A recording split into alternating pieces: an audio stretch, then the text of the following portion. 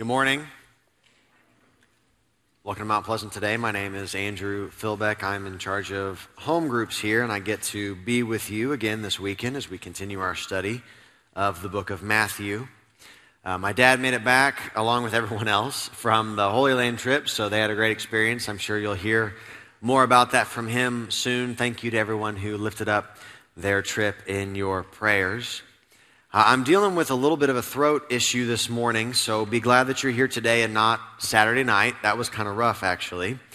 I had a professor in Bible college that, when talking to us about preaching once, he told us that we should never draw attention to anything that any mistakes or issues that we have on stage. He even said, if you cough, don't feel like you need to say, "Excuse me."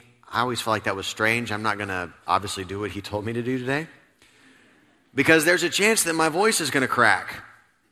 And I feel like I need to defend myself a little bit, and not, that you'd think that I'm just now going through puberty or something when I'm 32 years old. But we'll get through it together. The other services have been fine, and I'm sure this one will be good as well.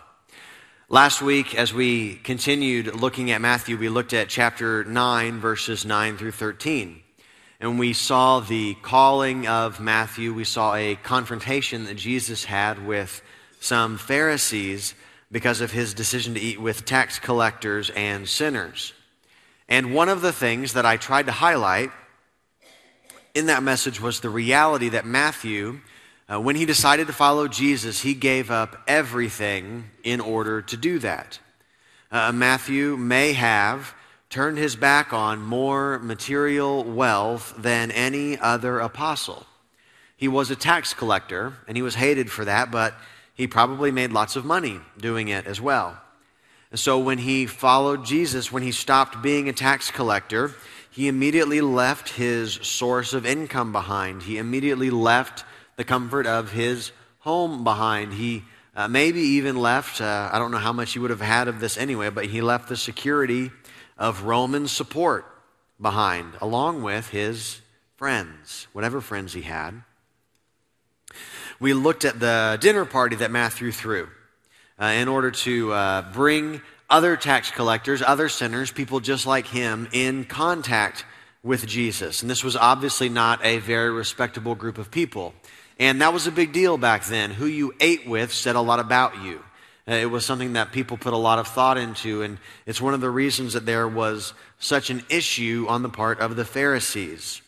This could have been the very dinner where Jesus earned his reputation for being a glutton and a drunkard, a friend of tax collectors and sinners, what he talks about later on in Matthew chapter 11.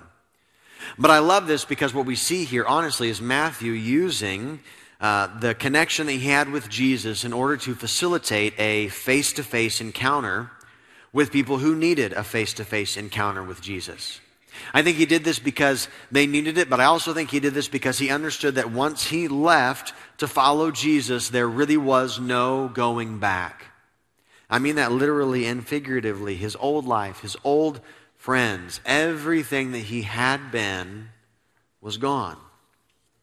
I want to remind you of that this morning by way of introduction, because this idea of the old way of life being completely incompatible with the new way of life that Jesus wants for you is a central theme of our text today. This is the focus that I want you to take with you. In fact, before we do anything, I want to challenge you to write this down in your notes somewhere today. Write down this phrase: the new life Jesus has for you cannot fit into the old life you've always lived. The new life Jesus has for you cannot fit into the old life you've always lived. This is the thing that I want you to keep with you. Keep it in the forefront of your mind. We're going to circle back to it later on in our time together today. This is the key for this morning's message. Now, having said that, would you go ahead and turn to Matthew chapter 9, verses 14 through 17 if you haven't done so already. We're going to talk about a few things based on our text today. There's some points in here, some truths that I want to make sure and share with you, but at the same time, this is the central idea that we're focusing on. The new cannot fit into the old. We don't know how much time has taken place, if any. Maybe there hasn't been any time. We don't know how much time has taken place between what we looked at last week and what we're looking at this week. An accusation on the part of the Pharisees about who Jesus was eating with may have led to a genuine question on the part of John the Baptist's disciples when it came to fasting. But either way, one of the things that we see again in our text, and we'll see this more clearly as we work through it, is this truth that the new life does not mesh with the old life. So let's go ahead and look at our text this morning. Would you stand with me for the reading of God's word? I'm going to read Matthew 9, verses 14 through 17. You can follow along. It says, Then John's disciples came and asked him, How is it that we and the Pharisees fast, but your disciples do not fast? Jesus answered, How can the guests of the bridegroom mourn while he is with them? The time will come when the bridegroom will be taken from them. Then they will fast. No one sews a patch of unshrunk cloth on an old garment, for the patch will pull away from the garment, making the tear worse. Neither do men pour new wine into old wineskins. If they do, the skins will burst, the wine will run out, and the wineskins will be ruined. No, they pour new wine into new wineskins, and both are preserved. You may be seated. May God add his blessing to the reading and the hearing of his word. I'm going to break our passage apart into three pieces this morning. They're not creative pieces, just to prepare you. But if you're taking notes, you can go ahead and write this down next to number 1 in your handout, the question. The question, that's what we see in verse 14. As I mentioned earlier, last week, the Pharisees asked Jesus' disciples a question, but it was not a genuine question. In fact, it was an accusation. It was a condemnation because of his decision to eat with people that they did not approve of. Here, at least, in our text this morning, we have a genuine question about fasting from John's disciples. That's the people who followed John the Baptist. Now, to be completely upfront with you this morning, whenever I read about fasting in the Bible, it is convicting to me because I do not like to do it. Eating is one of the best parts of my day. Sometimes, eating is the best part of my day. I'm sure that many of you have had days like that. There is a reason that we call it comfort food. I love that. My family will sit around the table at night and we try to get our kids to talk and to open up and to get used to having a conversation at dinner as opposed to just sitting there without speaking. And so we'll ask questions. What was the best part of your day? What was the worst part of your day? What was something funny that happened today? Did you learn anything new at school today? Did something happen today that made you sad? All of that. And when it comes to my turn and someone will ask me what the best part of my day is, sometimes I'm just really honest and I say, I got to have pizza for lunch today and it was awesome. And my kids, they're so sweet and innocent, they get so sad because I don't say stuff about them being the best part of my day. But the truth is, they're the reason that I don't usually get to eat as fast as I want to, because I'm taking care of them. And when you don't let me eat, that does not earn you any points in my book. So they'll figure that out as they get older, I think. Nowadays, in our culture, we see people, and I'm sure many of you have done this, we see people who fast from any number of different things.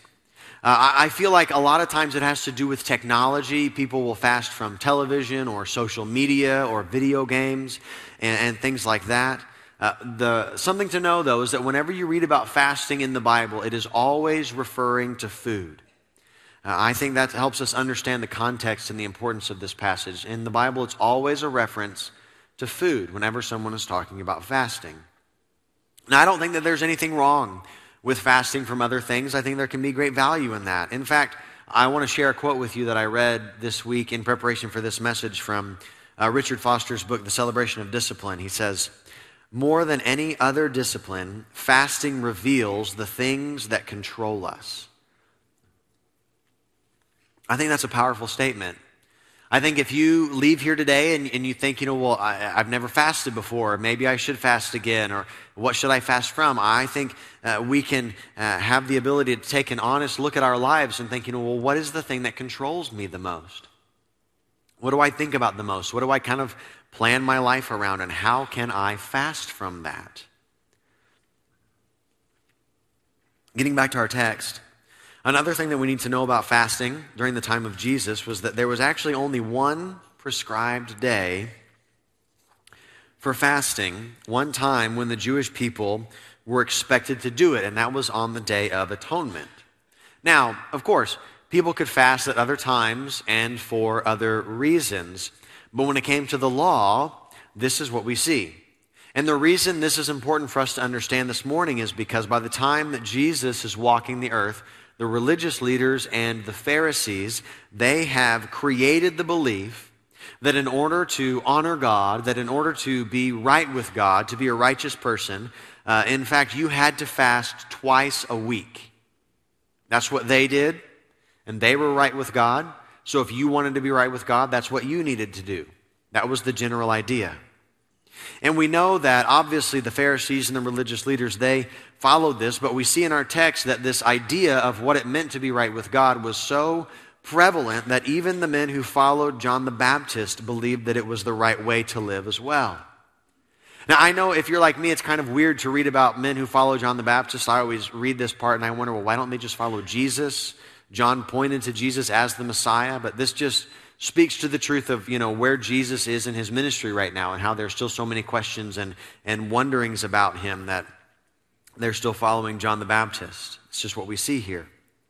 And I hope this helps you understand a little bit about why this is an issue and why this is in fact a genuine question. Because while the Pharisees might not have asked it in a genuine way, John's disciples do. They want to be right with God. I really believe that. And they believe that Jesus and his disciples want to be right with God. And so they wonder, why aren't you doing this? Why, if you want to be truly right with God, if you want to truly honor God, then why don't you fast twice a week like all of the other religious people do? We know that Jesus and his disciples, they're not like all of the other religious people. They don't just go through the motions. And I think there's a challenge in there for us this morning. A challenge that we should embrace in our own lives, that we should strive to not simply go through the motions. We shouldn't just be like all of the other religious people. We shouldn't just mindlessly do things. We need to have a personal and dynamic relationship with Jesus. And, that doesn't mean that we put ourselves on an island and that we don't listen to what other people have to say and that we don't think there's any value in what others do or anything like that. It just means that we make our faith our own. It's not something that we have simply handed down to us by our parents. It's not something that we just go through the motions with because we've always done it that way. I think that's what we see in this passage in reference to fasting. They'd created this belief that this is what you did. And it had become so pervasive that John's disciples, they couldn't believe that anyone would do it any other way.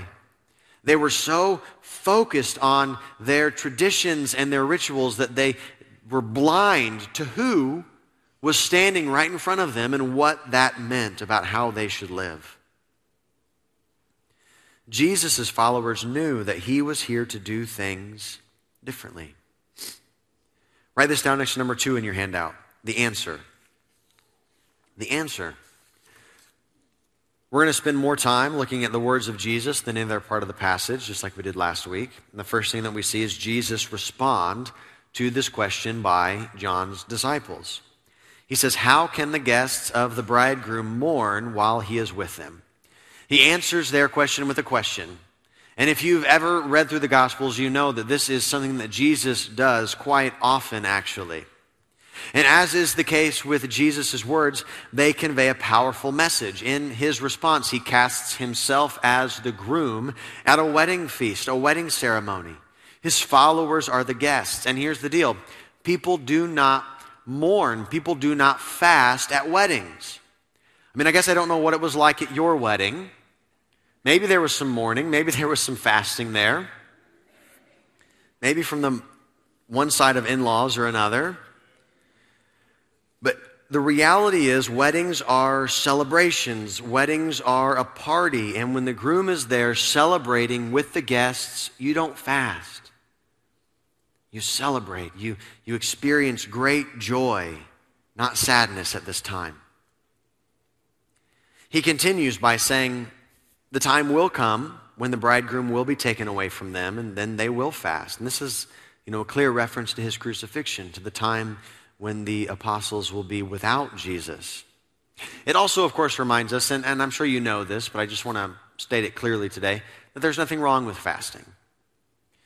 Jesus himself fasted for 40 days before being tempted in the wilderness. What he's simply saying here is that now is not the right time. In his commentary on Matthew, Warren Wiersbe has this great quote I want to share with you. He says, "He came to give spiritual joy. The Christian life is a feast, not a funeral." He came to give spiritual joy. The Christian life is a feast, not a funeral. These men were so, as I said, they were so wrapped up in this idea that they had to fast, and if you didn't fast, it was an issue, and it meant that you weren't right with God. And Jesus is there saying, "I have so much more for you right now. But you're so stuck in the old way of life, in the old life that you can't see what's standing right in front of you." You know, I wonder how many of us could take that quote and ask ourselves this question, is my Christian life a feast? How would you answer if you asked yourself that question? Is my Christian life a feast? Because it's a great picture. It's a great image of everything that God has given us. We think about the blessing that it is to have His Word and all the truth and the guidance and the wisdom that we see in there. We think about the reality of having His Spirit living inside of us. We think about the community that is available to us within the church. Do you feast on these things? Excuse me. Do you feast on these things? Does your life echo the words that Jesus spoke in Matthew chapter 4 when He said, "Man shall not live on bread alone, but on every word that comes from the mouth of God"? Does His Word sustain you? Does it give you peace in the midst of this world? Do you allow His Spirit to guide you when you're dealing with difficult situations or when you're struggling with temptation? Do you spur one another on toward love and good deeds in the community of the church with your acts of service and by taking advantage of your spiritual gifts? Is your Christian life a feast? The Pharisees, they had taken something good in fasting, something designed to bring people closer to God, and they had corrupted it because of their ritualistic nature, because of the empty way that they went about it. For them, it wasn't about drawing closer to God. It was about lifting themselves up in front of other people. As long as my voice doesn't crack, I'll be okay. That's not humility. That's not what God called us to. That's pride. Pride can corrupt anything. The Pharisees, because of their pride, they had allowed it to corrupt this great experience of fasting. And just like we can ask ourselves, is my Christian life a feast? I think we can also ask ourselves, is there anything that my pride is getting in the way of? Is there anything in my life that has been corrupted by my pride? Because we should never think that can't happen to me. This won't happen to me. That's not something that I have to worry about. Because pride can corrupt anything. Remember what Jesus said when He spoke about fasting in the Sermon on the Mount. He said, "When you fast, do not look somber as the hypocrites do, for they disfigure their faces to show others they're fasting." I think it's healthy for all of us to ask ourselves spiritual checkup questions from time to time. Why am I doing the things that I'm doing? What's the purpose behind it? What's the goal? Do these things serve me? Do they serve others? Do they serve God? Why am I living life the way that I'm living? Maybe, and that can be hard sometimes, to be honest with ourselves. Maybe, and this can be hard too, but maybe what you need to do is you need to ask someone. Ask someone you trust. How am I doing spiritually? Do you see anything in my life where you think I'm being too prideful, where I'm being too arrogant, where I'm being self-righteous? We need to ask those questions, and we need to have the humility to accept the honest answers, whatever they may be. Write this down next to number 3 in your handout. The illustrations. The illustrations. Jesus says, "No one sews a patch of unshrunk cloth on an old garment, for the patch will pull away from the garment, making the tear worse. Neither do people pour new wine into old wineskins. If they do, the skins will burst. The wine will run out, and the wineskins will be ruined. No, they pour new wine into new wineskins, and both are preserved." Now, before I talk about these two illustrations, I want to circle back to the point I made at the very beginning of our time together. The new life Jesus has for you cannot fit into the old life you've always lived. The new life Jesus has for you cannot fit into the old life you've always lived. I say that because nothing drives home this point like these two illustrations.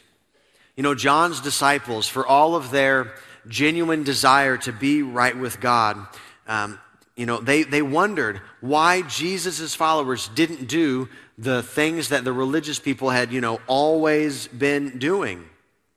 Jesus' words revealed that with him, a person cannot keep living life as they've always been living. Once you have a genuine connection with Jesus, you can't keep living life the same way. As a kid, I remember reading through the Gospel of Matthew, and I remember getting to this chapter and reading Jesus' words and really being confused by them because I understood what fasting was, but I had no idea what, unshrunk cloth and wineskins had to do with any of it. And so, I've studied this passage, and especially just this week, reminding myself of it as I put together this message, and I love the simplicity of Jesus' statement here, because what I believe we see in both of these illustrations is the simple truth, the simple fact that the old and the new are incompatible. They're incompatible. Let's just work through these illustrations real quick. Fabric in that day, just like in our day, would shrink when it was washed. That's the way it was for most fabric back then. So let's say that you have a big hole in your tunic or your cloak or your robe or, whatever the equivalent to jeans and yoga pants were back then. You want to patch them up. Well, the first thing that you have to do is wash the cloth that you want to use as a patch. Because if you didn't, if you just cut it out and sewed it on, then, maybe it would last a day or two, maybe it would last a while. I don't know how often people would wash their clothes back then. Probably not as often as I wish they would have. But eventually it will shrink.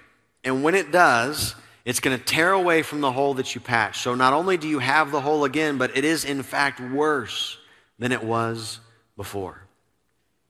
When it comes to the new wineskin, we see the same principle at play here. People would take animal skins and they would use them not only to carry wine, but also to ferment wine.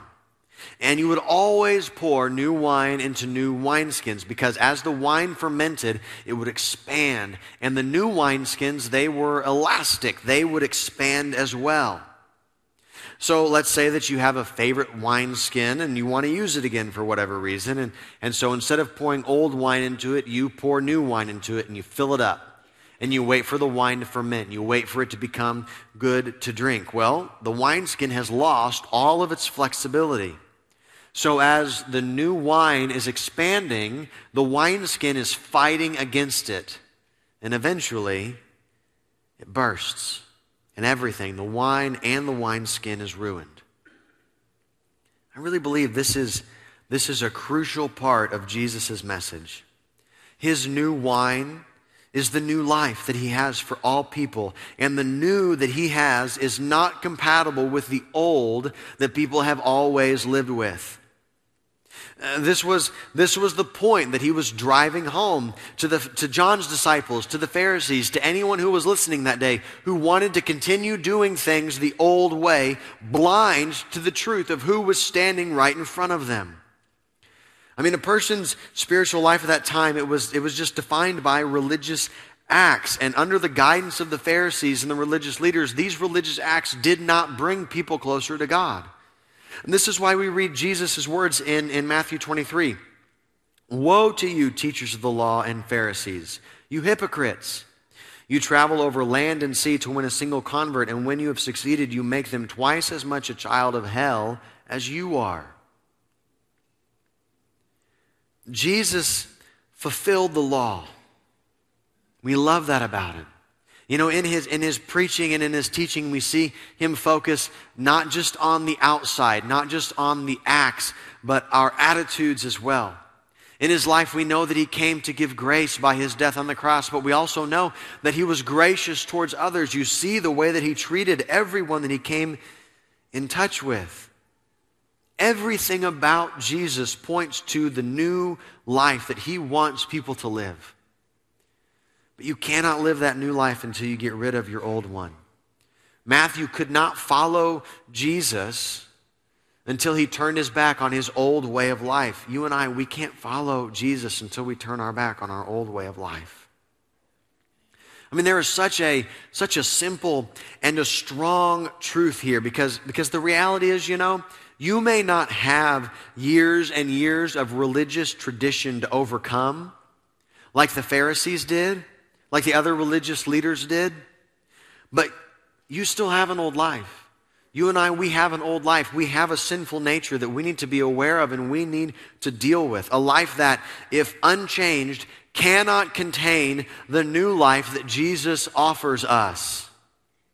And I love this illustration that he uses here with the new wineskins because, as the wineskins contain new wine, as the wine undergoes the process of becoming what it is meant to be, the wineskin must expand and grow and change in order to accommodate that transformation.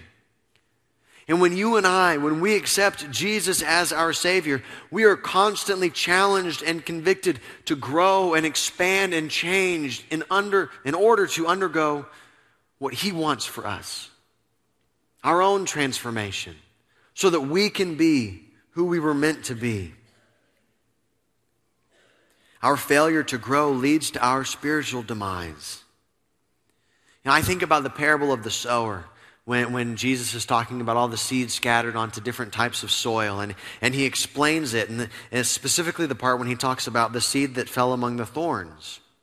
He said that the seed that fell among the thorns stands for those who hear, but as they go on their way, they are choked by life's worries, riches, and pleasures, and they do not mature. These are things that keep the seed from expanding, from growing, from maturing, from taking root and becoming what it is meant to be.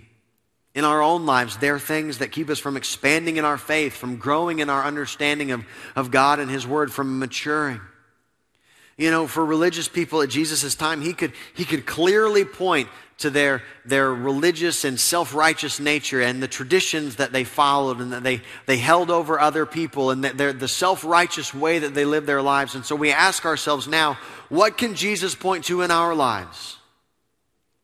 What can Jesus point to in your life? What can Jesus point to in my life? Where he says, you know what? You have to get rid of the old in order to truly experience the new. I was talking to one of our pastors on staff a few months ago. I can't remember honestly what we had started talking about, but over the course of our conversation, it morphed into talking about, the way that Christians live their lives and the importance that Christians, that we place on things like going to church and being involved in church and giving and serving and, just the stuff. This is what preachers talk about when no one is around, We don't talk about sports or anything like that. We talk about all of you. But over the course of our conversation, we talked about, the way that Christians live their lives. And he made this interesting statement that I'm not going to quote or anything because I can't remember exactly what he said, but he made this statement where he said, so many people, so many Christians, they love the idea of Jesus as their Savior, but they don't really embrace the idea of Jesus as their Lord. The Lord of their life. Every day, every moment, every thought, every word, every action. The Lord of their life. We have the self-awareness to know that we are sinners and that we cannot earn salvation on our own. We can't get to God on our own. And so to draw from the image that Jesus uses in this text, we want that new wine that Jesus offers, that salvation, but we are old wineskins. We don't want to give up the way that we live, the control that we have of our lives. Some of the things that we do and that we've done for years and years. But when we live that way, when we maintain and fight against the change going on within us, the change that Jesus wants us to experience, everything can be ruined. We don't let ourselves expand. We don't let ourselves develop. We don't let ourselves grow. We don't let ourselves mature. We get comfortable and we settle in And before long, we look at years and years of our lives, and everything we've done is just the same way that we've always done it, and there's no growth. Brian, you can go ahead and come and get ready to play. I hope you understand this morning that God wants so much for you, so much for your life. I know that at times it is not always easy to experience that or to believe that necessarily, but it is true. He wants to save you from your sins, but he also wants you to become more and more like him. Salvation is not the end. It is just the beginning of the great life that Jesus wants for you, to become closer and closer to who you were meant to be before sin and pain and death entered the world. I think there are a lot of people who love Jesus, but they just don't want to change. I mean, I would say then maybe you don't love Jesus. I mean, he came to the world to change the world. And he wanted to change the world by changing the hearts of the people in it. And we read these great words from Paul in 2 Corinthians 5, verse 17. He says, "Therefore, if anyone is in Christ, he is a new creation. The old is gone, the new has come." In order for the new to come, the old has to leave. The new life that Jesus has for you cannot fit into the old life that you've always lived. And you cannot get rid of your old life until you accept Jesus as both Savior and Lord of every single breath that you take. Let's pray. Father God, thank you so much for the powerful truth that we see